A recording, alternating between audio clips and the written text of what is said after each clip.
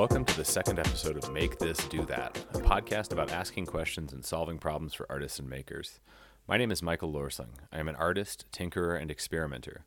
I started this podcast because I realized that I spend a good bit of time talking to other folks about questions that they have about making. If you have a project, a question, or a problem that you would like to bring to the podcast, email podcast@makethisdothat.org. Today I am joined in the studio by my co-host Carter Hopkins. Carter is a furniture maker and woodworker. He received his MFA in furniture design from the Rochester Institute of Technology in Rochester, New York. He currently maintains his own studio practice while also running the woodworking program at Glenwood Springs High School in Glenwood Springs, Colorado. Carter and I will be talking to Andrew Barger today about the challenges of establishing a functioning woodworking studio on a shoestring budget in a non-traditional space. Andrew is an artist and letterpress printer currently residing in Beacon, New York. His work focuses on critical approaches to the contemporary art market, regionalism, alternative economies, and community engagement. While not working on his own work, Andrew is a pressman for Thornwillow Press and runs a side business doing fine art framing. Welcome, Andrew. Could you start by talking a little bit about your project, what you would like to get out of it, and where you see the current challenges? Yeah, absolutely. Thanks for having me, Michael. So basically, I moved to Beacon last August, and before I had access to this really nice woodshop facility with really nice saws and all the equipment that I really got used to using to make these frames. And now that I do not have access to this woodshop, and I barely have access to a space, I would really like to continue to uh, make frames and have some sort of functioning wood shop. But all that I really have currently is this attic space that has many problems logistically, and also my newest equipment is not like this fancy equipment that I got used to using. So I'm pretty much having to it kind of feels like I'm having to relearn how to uh, make frames all over again, which has been challenging so far. Sure, and I'm going to post some images of the space in the show notes so that people can kind of have a better understanding of what we're talking about. It's an attic space in a house, so you've got some challenges with overhead. Your ceiling it slopes pretty dramatically in certain areas, so your working space is kind of limited. It looks like to the middle of the room. But additionally, you mentioned that it lacks maybe some proper electrical. Right. Obviously any kind of dust collection. Right. But you're also just sort of starting from square one. I think this is really where maybe Carter's expertise and his experience can come in talking about how to use the tools that you do have more efficiently, how to maybe start thinking about some particular jigs and fixtures that are specific to the processes that you want to do. Because it sounds like you're not looking to build a dining room table. You're working on a fairly straightforward process of building these frames, but you're doing it in a way that's sort of minimally impactful on the space and also requires a minimum of tools, equipment, and that kind of thing. So I don't know, Carter, if you have any thoughts about that right off the bat. It's good to know, one, the space that you're in, your background, and also what you're making. I mean, I think what you're making really drives how your studio is set up. There's tools obviously that you'll need, and there's many more that you don't need. And understanding the process around what you're making will inevitably impact what you spend money on and put into your space. So I'd like to hear a little bit more about, what size of things you're making. I know they're frames. So, the biggest frames I probably would end up making probably would not exceed anything over 4 feet. Um, and I think that middle space that I have currently, um, I try to position, I have a small table saw up there. And I think I need it positioned in a way that I can rip down larger pieces of wood into smaller pieces of wood. Um, and whereas before, I was using my table saw to cut these miters, on the table saw that I currently have, it has proven much more difficult than it was on a really nice saw stop. So I bought a compound miter saw, um, which has worked a little bit better, but it's really not getting the sort of cuts that I want to get. And then there's also the problem of dust, which gets everywhere, obviously. Right. And this space that I have, I have part of the attic is free to use, but still part of the other part of the attic still needs to function as an attic, for me and my partner. So if there's any way to like not get dust to completely cover everything, that'd be the best. Right. Well, But also like I feel like I still need to like store stuff, store large pieces of wood somewhere. And also like kind of dealing with the elements of this attic is tough because I'm not sure how I've thought about like bringing certain like space heaters up there because it's really cold up at the moment, and I'm sure it's going to be really hot in the summertime. And I'm not like 100% sure like if it's like super safe to have like space heaters running while like there's dust everywhere, or yeah. Yeah, you're probably right about that. Dust is always going to be. It's a challenge for everybody. It's a challenge in the highest end furniture shops and cabinet shops, and it's a problem up in an attic. You're always going to be making it. So I think dust collection. Your gut feeling there that you gotta figure that out, I think, is a good one. I'm looking at your studio now up there, and you might be surprised to hear this, but I'm jealous of the space you have. I've being a furniture maker, I'm in and out of the educational academic setting as well, and I've left shops that are really really well set up and finely tuned, and I've come into some that aren't so finely tuned. And what's good about that in the long run is that I think it helps you inform, oh, well, crap, I don't have an outfeed table on my table saw. I really miss that. Where when you arrive in such a good setting, you kind of, I think you end up taking things for granted. And not knowingly, but, you just get used to how good things are. So, yeah, I can see, I'm looking at your studio now and your space, and you've got, like you said, you got the bare bones chop saw and table saw, and there's a lot you can accomplish with that. If frames, I think if frames is your jam, and you're uh, committed to making those frames and making them well, you've got the ingredients anyway in the recipe. I think mostly from what I can see is what you'll be up against is honing that workflow. You know, holding frames down while you're working on them, proper glue ups, hanging racks, drying racks, so on and so forth.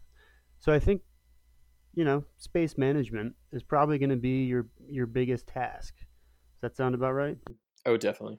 So I guess, in that regard, and we talked a little bit about this before we started recording here. We were just kind of looking at looking at the photos and the drawing that you sent us and all the rest of that. And one thing that occurred to both of us, I think, and that Carter mentioned specifically was the idea that, what's missing in that space, or one of the things that's missing in that space potentially. And I think we should get back to the dust discussion in a little bit, because I think that's a larger separate issue.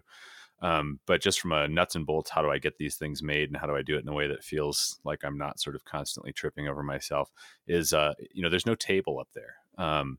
And I'm sure you've noticed that. I think that a table that could function in a variety of ways, something that's built at the same height as the outfeed on your table saw, or slightly lower even, if you have to make that concession, would be a useful piece of furniture, because you could use it as an outfeed table for what you were talking about earlier when you're working with a larger piece of sheet good or stock. And then you could also move it around for when it's like, okay, it's time to assemble these things. I need a flat surface to work on. So something really simple that's built with like a truss frame kind of construction and a melamine top, maybe a torsion box melamine top or something like that would be ideal, I think, for that. I don't know, Carter, if you have any additional thoughts on that. Yeah, so I was just actually looking at the setup now. I've got a photo in front of me, and I wouldn't be surprised if you could really pull off building these frames and constructing them just on a table saw setup that has an outfeed table to the side, a side feed, and an outfeed table around your table saw, working as your work surface up there. Especially because you're in an attic and you're too far to the left and too far to the right. You have the concern of knocking your head or hunching over.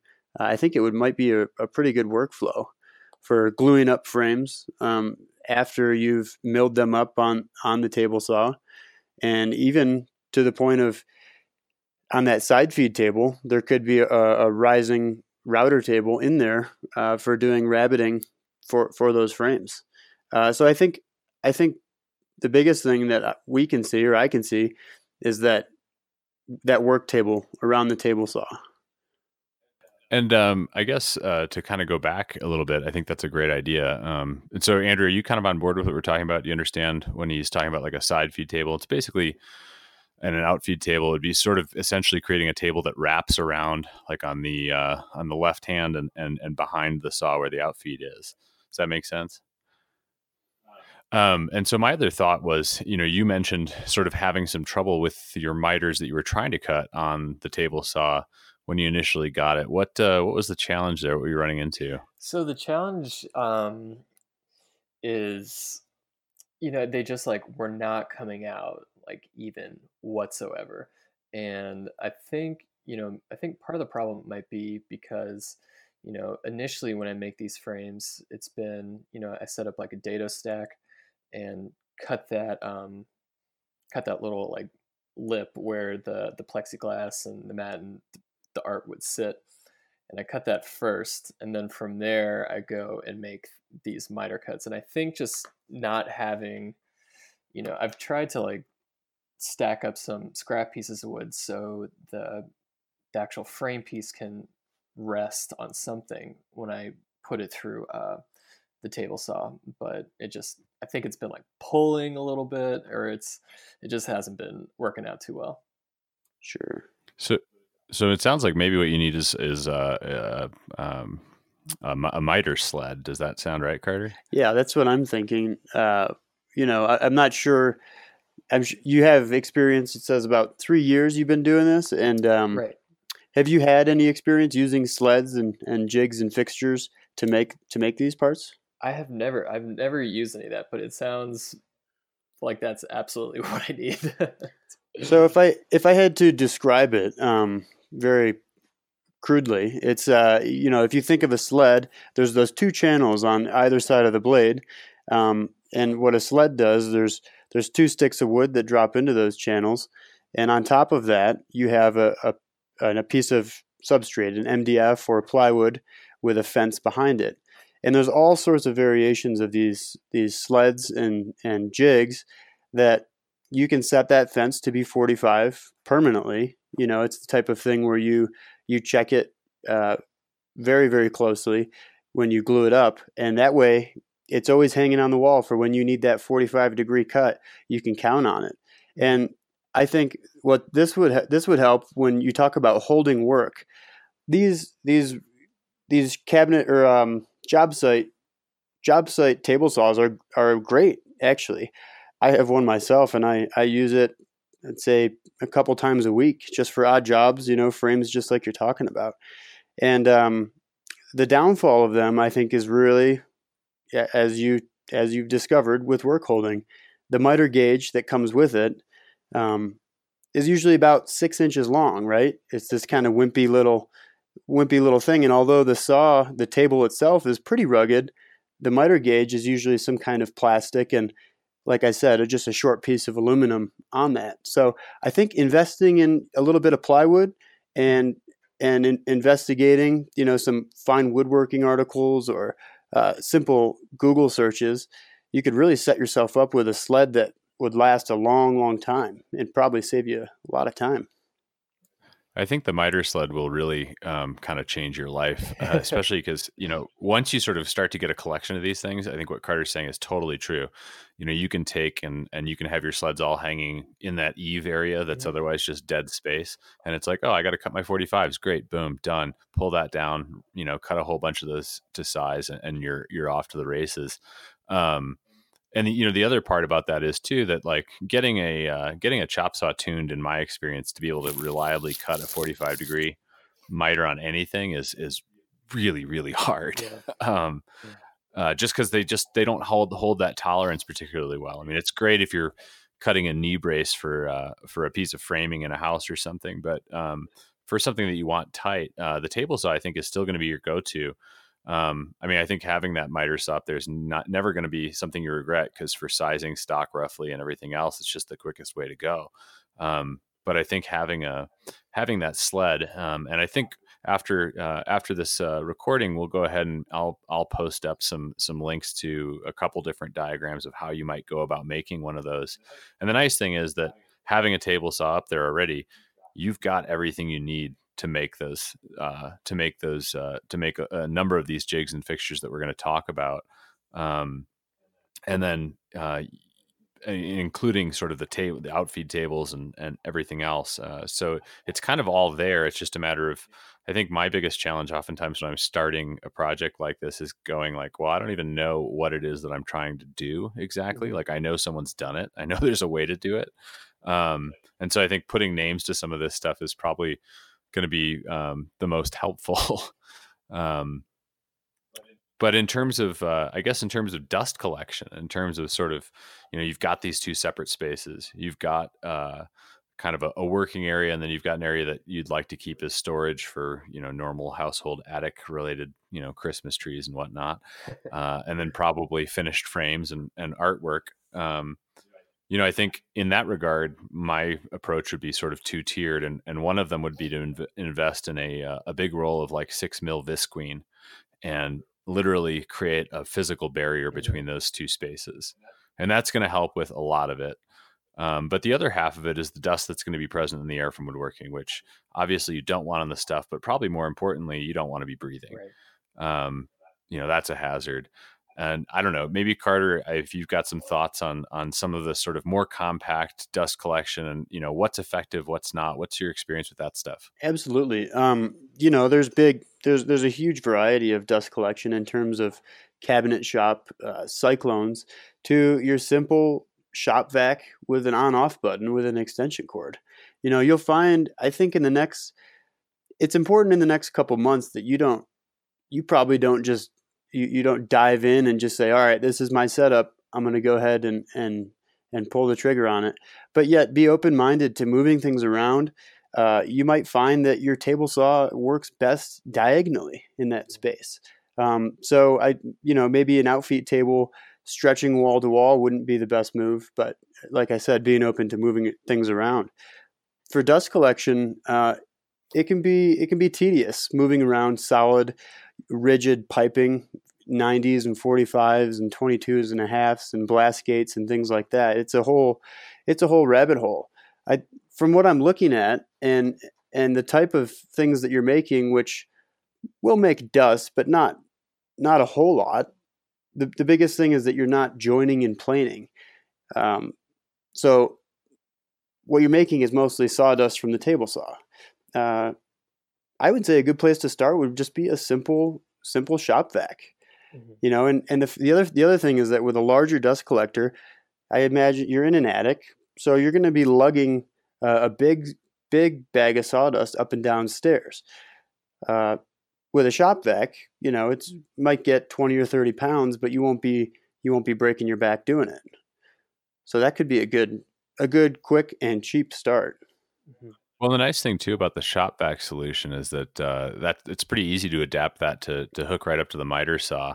And I know I've used I think they work pretty well. Those hoods that you can buy for a miter saw, they're typically used on kind of job sites, and they kind of look like a tent that comes up over the back of the saw, helps to contain a lot of that dust. And then if just having a shop vac, back there on the outlet of the saw itself will really kind of mitigate a lot of what you'd have flying around because of that. And I think the key for this particular workshop configuration is that it's really got to be sort of modular and portable. You have to be able to kind of move things around. And so I'd say when you're looking at shop vacs, buy the biggest one that fits in the space and doesn't feel like it takes up too much room. Just because you're going to be running it quite a bit, and you'll get more life out of it if you buy something with a slightly larger motor that's going to be okay with being on for extended periods of time and that kind of thing. But I think that something like that makes a lot of sense, just given what you're thinking about doing and the way that you kind of want it to operate. I think it's really hard when you're sort of starting out in this position. I think one of the big kind of mental blocks for me is I'm always kind of like, I just want to get to like making the thing. Right. And I don't want to spend time making an outfeed table, and I don't want to do this, but I also know from experience, and usually from the experience of spending a lot of time trying to make something work the wrong way, that spending that time and investing in that stuff, as much as it seems like sort of a time sink, it's really I think it's going to pay you back in dividends, just in terms of your comfort level going up there and going, okay, I need to knock these frames out. I have a process for that. I've got a set of tools that I know work, and I can do it in an environment where I'm not completely uncomfortable. Yeah.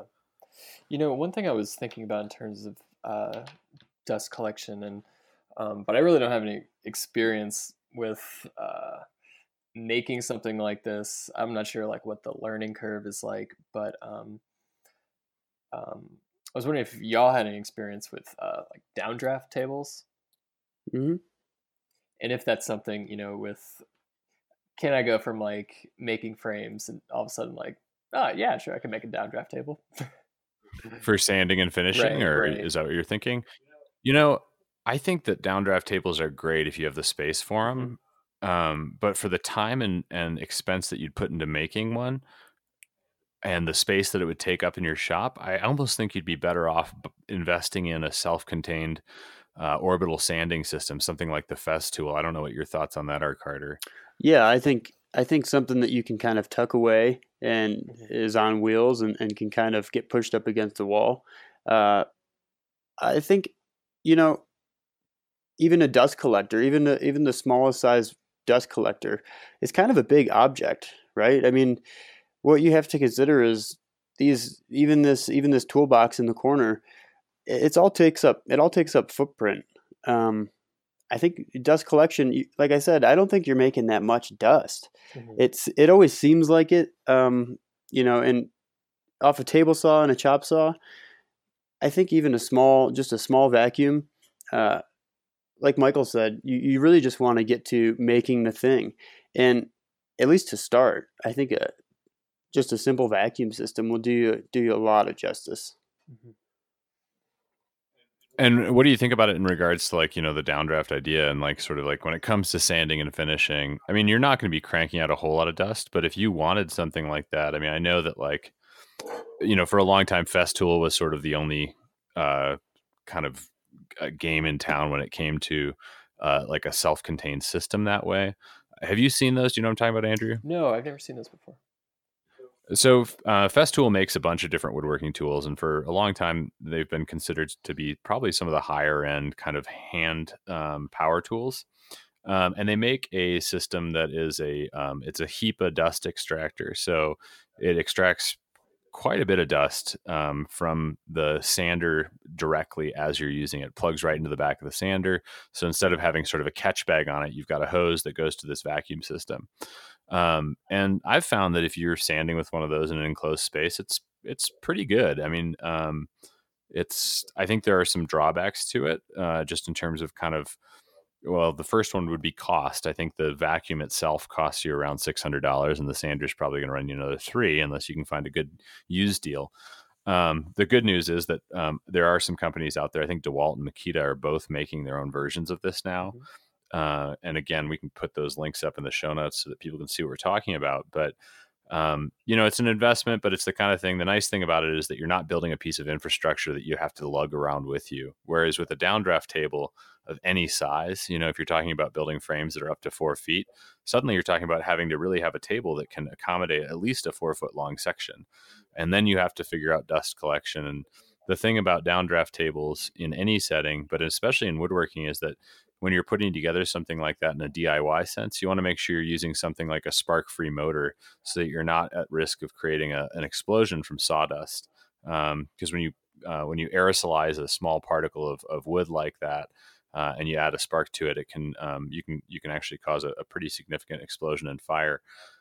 So it may be that, yeah, when you start to kind of add that stuff up, it's like, okay, well, maybe maybe there's an alternative that, yeah, I'm going to have to sink some money into. But, if you were to invest in something like the Festool system, the nice thing is that it's all modular, and across the Festool ecosystem, you can use one tool to the next with interchangeably a lot of the time. So if you bought like a track saw or something like that in the future, you could also hook that up to the dust extractor, and it's, it kind of seamlessly integrates that way.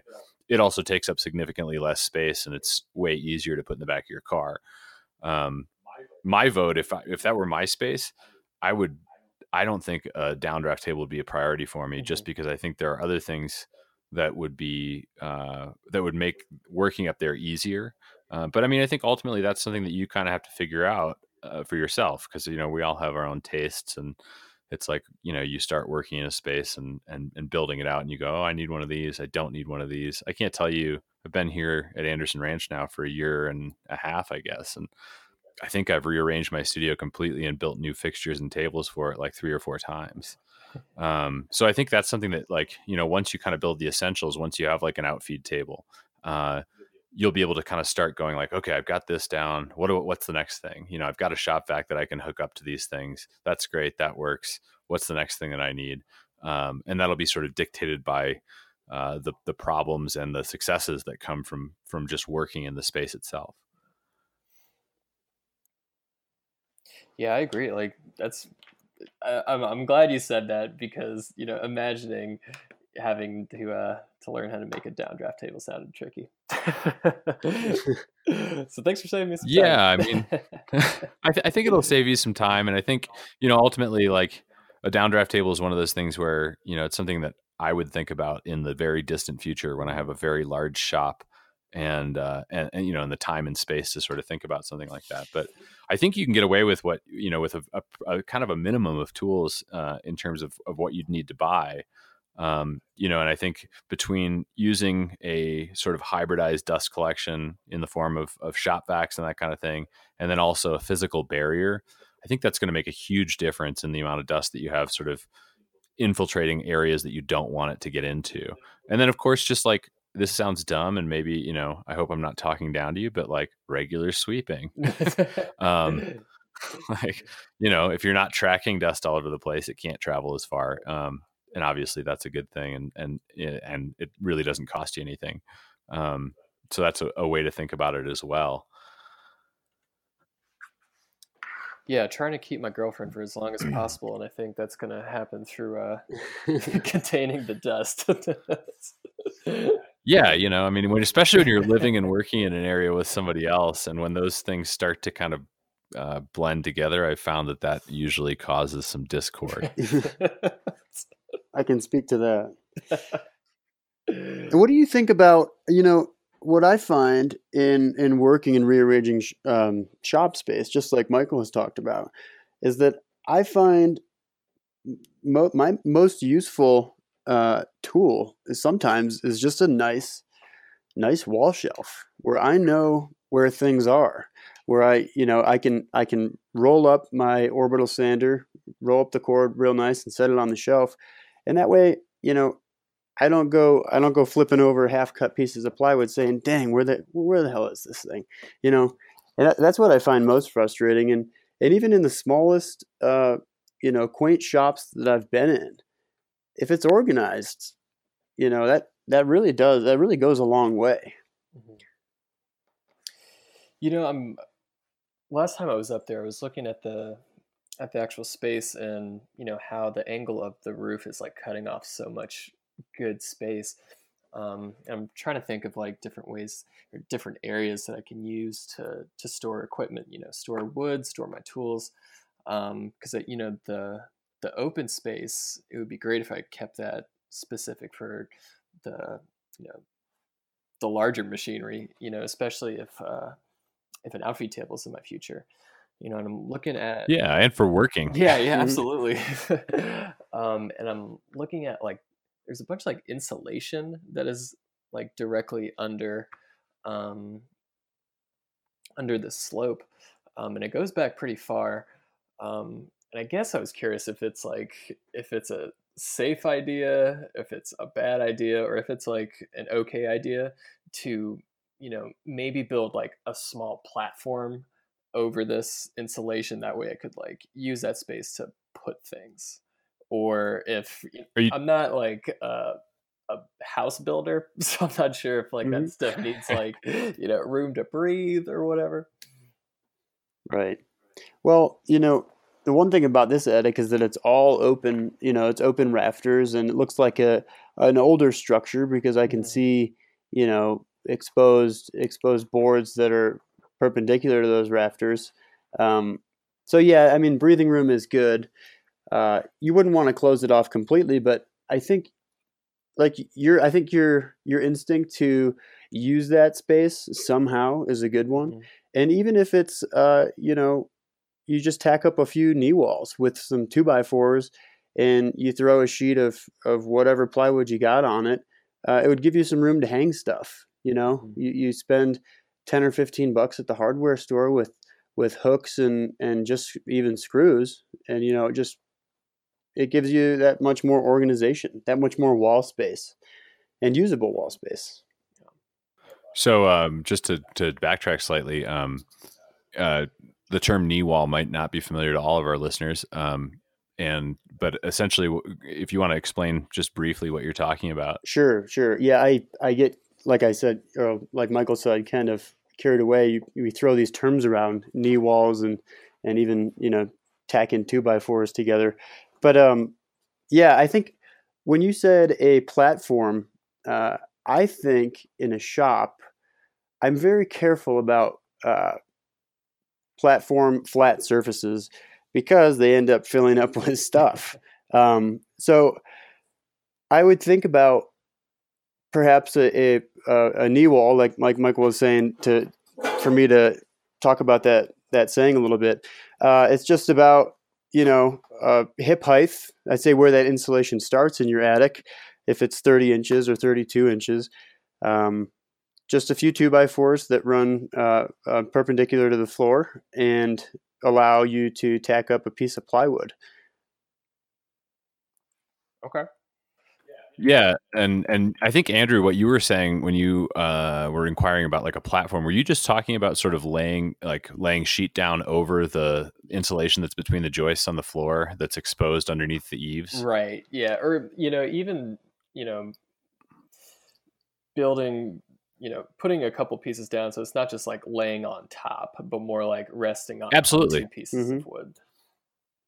Yeah, I would. I mean, I would have. I mean, I wouldn't think twice about even just going like, I'm going to take one side of this attic and I'm going to sheet in all of that insulation. Mhm.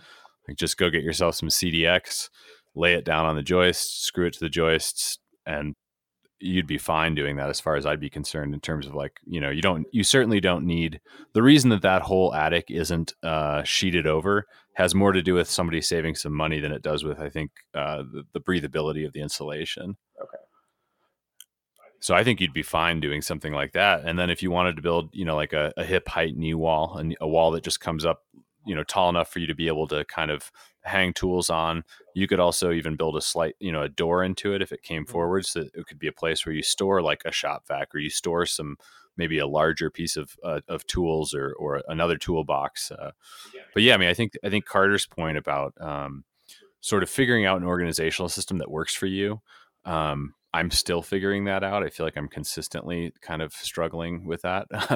But I think figuring out sort of a system of that allows you to sort of know what's there and to feel comfortable in the space when you walk in, and comfortable that you can go find whatever you need whenever you need it. So you're not sort of you can eliminate those challenges that come up in a shop that's super unorganized, where every time you walk in, you're looking for the tape measure, or Right. every time you walk in, you're looking for your combination square. If that stuff has a place to live, A, it'll encourage you to put it back there. And then B, it'll just, it'll feel so much better when you walk in and you just go, okay, I can start on this. I don't have to like spend half an hour cleaning or organizing or moving stuff around. I know that all my glue ups happen here. I know that all of my rip cuts happen here. I know that I can grab my miter sled off the wall to make my miters. And, all of a sudden it's like, wow, this process, I shaved an hour and a half off every frame that I'm making, because I'm not rearranging everything a different way every time I do it. Right. And like the good thing about this setup now, and I don't like have a whole lot of tools, so it's pretty easy to like find a specific spot for my one speed square, my one tape measure. But Right. Sure. the bad part about it is when you lose that one speed square, like no good. Right. Yeah. Suddenly you're investing half an hour in finding the thing that you are actually holding in your left hand. Yeah, Mhm. a trip to the hardware store, another one. Right. That's how someone ends up with 7 caulk guns, Yeah. Which, I didn't think you were allowed to have less than that, actually. But, in terms of your heating situation, have you been there for a summer yet? So I moved in the summer, and Okay. it was pretty hot up there. I was going to say, it's probably pretty toasty up there. And there's Real probably toasty. not a lot you're going to be able to do about that, Mhm. except just like work shirtless. But, in terms of like a space heater, I would Mhm. say that you'd probably be fine. An oil-filled space heater or something like that would probably help you out a lot. Mhm. And since there's no exposed flame or heating element, you're not risking any combustion that way, as long as you remember to turn it off and, you don't let it get covered completely in dust and leave it on for days at a time. The other thing I would say too is that if you're going to be there for a couple of years, you might spend $100 and just go buy some foam insulation and tack it up to your roof, tack it up to your ceiling. That'll help to some degree too, just to sort of allow the space to retain some of the heat that you generate in there, both from a heater and then also just from being up there. Mhm. I think when I get close to some of there's 3 windows upstairs, and the closer I get to these windows, the colder it gets. Um, and I was throwing around the idea of like, do I just need to like cover this in like plastic or something and like staple it to the Yes. side? Mhm. Like, would that work? Or So 3M makes a product for that. And it's a heat shrink film that you put some sticky stuff on all sides of the window, throw the film over it, and hit it with your hair dryer, and it shrinks up tight and creates an air gap in there that really helps a lot. I grew up in a house that was built at the turn of the century, and that was the winter ritual. Like every winter, get out the heat, get out the 3M shrink wrap and get out the hair dryers and go do every window in the house. And it's you'll be shocked at how much that helps with the draft there. Oh, okay, perfect. The other thing you'd be careful of is, I imagine you're just using typical wood glue. Yeah. Right. And I've been in this situation where you're smothering your table, your project with moving blankets, and you're heating it up underneath just to get the glue to cure. But the other thing to think about is the changes that are happening. You're going from warm enough to too cold, and leaving your gallons of wood glue up there will eventually go bad. It'll start to separate and be expired essentially. So I would think about, if you have a storage that maintains some kind of temperature would be helpful. Yeah, and that could be something as simple as like, hey, tell your partner that I'm sorry, but we're sleeping with the wood glue for the winter months. Or if she won't go for that, go buy yourself a styrofoam cooler and keep your wood glue in there, because it'll at least maintain a constant temperature that's above freezing. And it'll help to insulate it. That would be an option as well. But you could always just, bring it down, keep it in the pantry.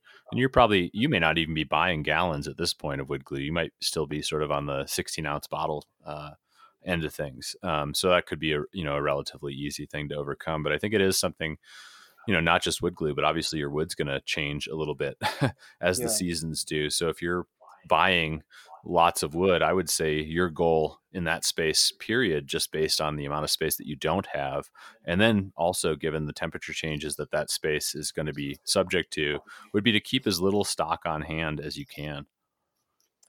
Just in terms of like, if like there's moisture up there and it could like warp or something. Is that what you're talking about? Yeah, well, definitely moisture, and also, when you shift temperatures dramatically, you actually you create changes in humidity, and that's going to affect. You'll see it in the wood if you leave some wood up there. Mm-hmm. Gotcha. Just to give you an idea, Andrew, if I go buy a piece of furniture and go to a lumber yard, it's not uncommon that I personally don't have one, but it's not uncommon for furniture makers to have a moisture meter and just keep checking their material until it's down to a humidity level that's acceptable. I'll usually just take pieces of wood and bring them into my shop space and leave them for a couple of days before I start milling them up. It is a sensitive material. It's porous. It's fibers that have grown by drinking moisture, so it does react for sure. But would you say like it would be cool to like store stuff in this attic space, or do I need to find like a closet or something? No, I think storing wood up there is fine. It will fluctuate a little bit, given the fact that you're making frames and you're not making chairs, so to speak. I think that it's a lesser concern. I'd say with larger material, your bigger 4 foot, 6 foot frames, it'd be more in the front of my mind. But it's something to think about, and changing in temperature is definitely going to play a role. But for the most part, moisture, keeping them indoors versus outdoors, that's a big difference. Good to know. So the other thing that I wanted to talk about briefly is just your electrical situation. Yeah. About that. And so it sounds like there's no electrical in that attic. Okay, so the other day I did make a discovery. It is not an outlet, but it was like a box and had wires in it. It all looks positive. It all looks. I'm not an electrician and I don't know anything about it, but my immediate thought when I looked at it was like, "Oh, this looks like super sketchy." The wires were like, I want to say like flailing a little bit. That sounds about right. Yeah. So, I think when I talk to other people, like when I talk to my brother or like my grandfather, like the idea of putting an outlet up there was like not far off for them. But for me, I'm like, I don't even know if I want to like approach this. Well, that's one of those things that, I think if your instinct is like, I don't want to approach this, that is what you should go with. Because if you don't feel comfortable with it, and I think it's even more dangerous when somebody super inexperienced feels comfortable doing electrical wiring, because usually that's when you really run into problems. But for the cost of an electrician to come in and wire an outlet into an existing box and to verify that there's not too much other stuff on that circuit, it might be worth thinking about just for your own sort of convenience and peace of mind of not having to, string electrical cords down the stairs and into the main house. Yeah. And that's the current situation, like multiple extension cords running, totally across the attic, down the stairs, out the door into 2 separate rooms of the house. Yeah, I think that it would be worth at least talking to an electrician and saying, "Hey, what would it cost me to do that?" And I would guess that if there's some electrical running through that space right now, which there almost certainly is because it's an attic and that's kind of where that stuff tends to live, getting someone to throw an outlet off a junction box up there safely, maybe $150. And it's the kind of thing that unless your landlord's listening to this podcast, they would never know, right. Or particularly care. So I think it's worth looking into. especially as you sort of, if you're going to put any kind of dust collection, whether it's a shop vac or otherwise up there, you're going to need some stuff to plug into, and you want to make sure that it's on a circuit that's not overloaded and all the rest of that. Mm-hmm.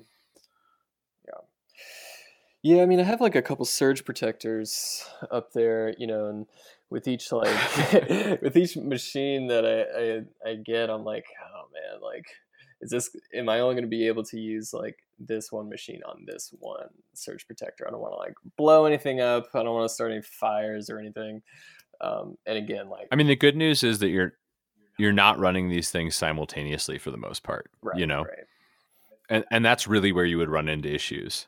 So that may become an issue once you have a dust collection system of some sort up there. But, I don't anticipate you like, double fisting with the table saw and the chop saw. So I think you'll be okay in that regard. Okay. Yeah, really just trying to like not burn this house down.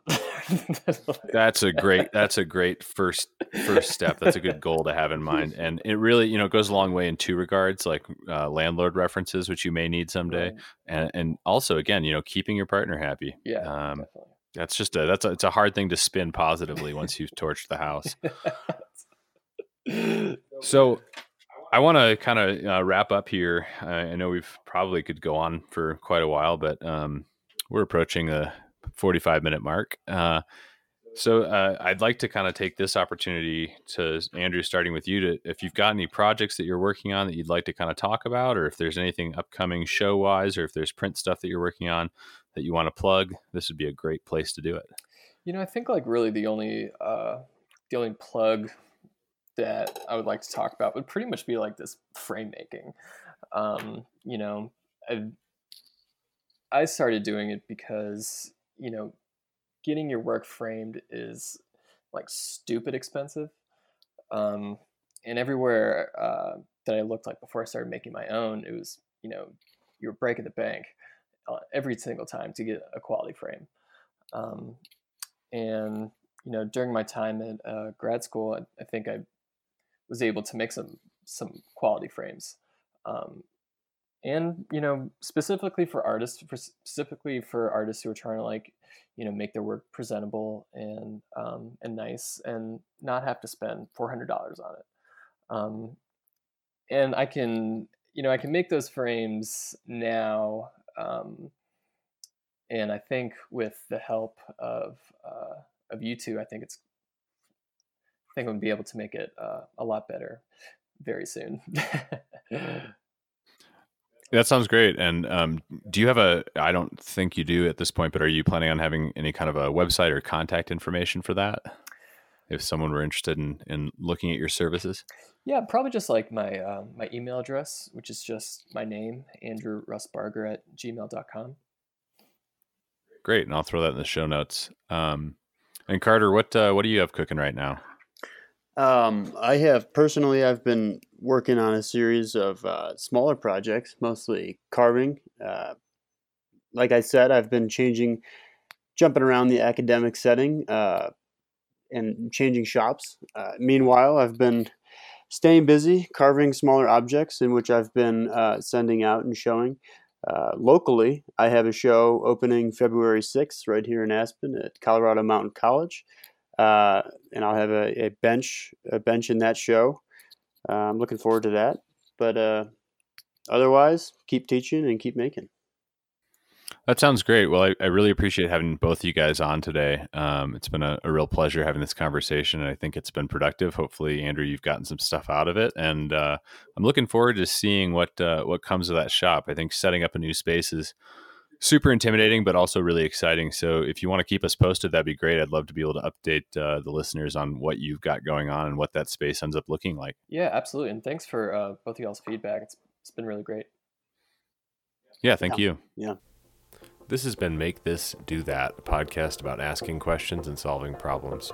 If you have a problem, a question, or a project that you'd like to discuss on Make This, Do That, email podcast@makethisdothat.org, and we'll get back to you as soon as we can. Thanks again for listening, and join us next time.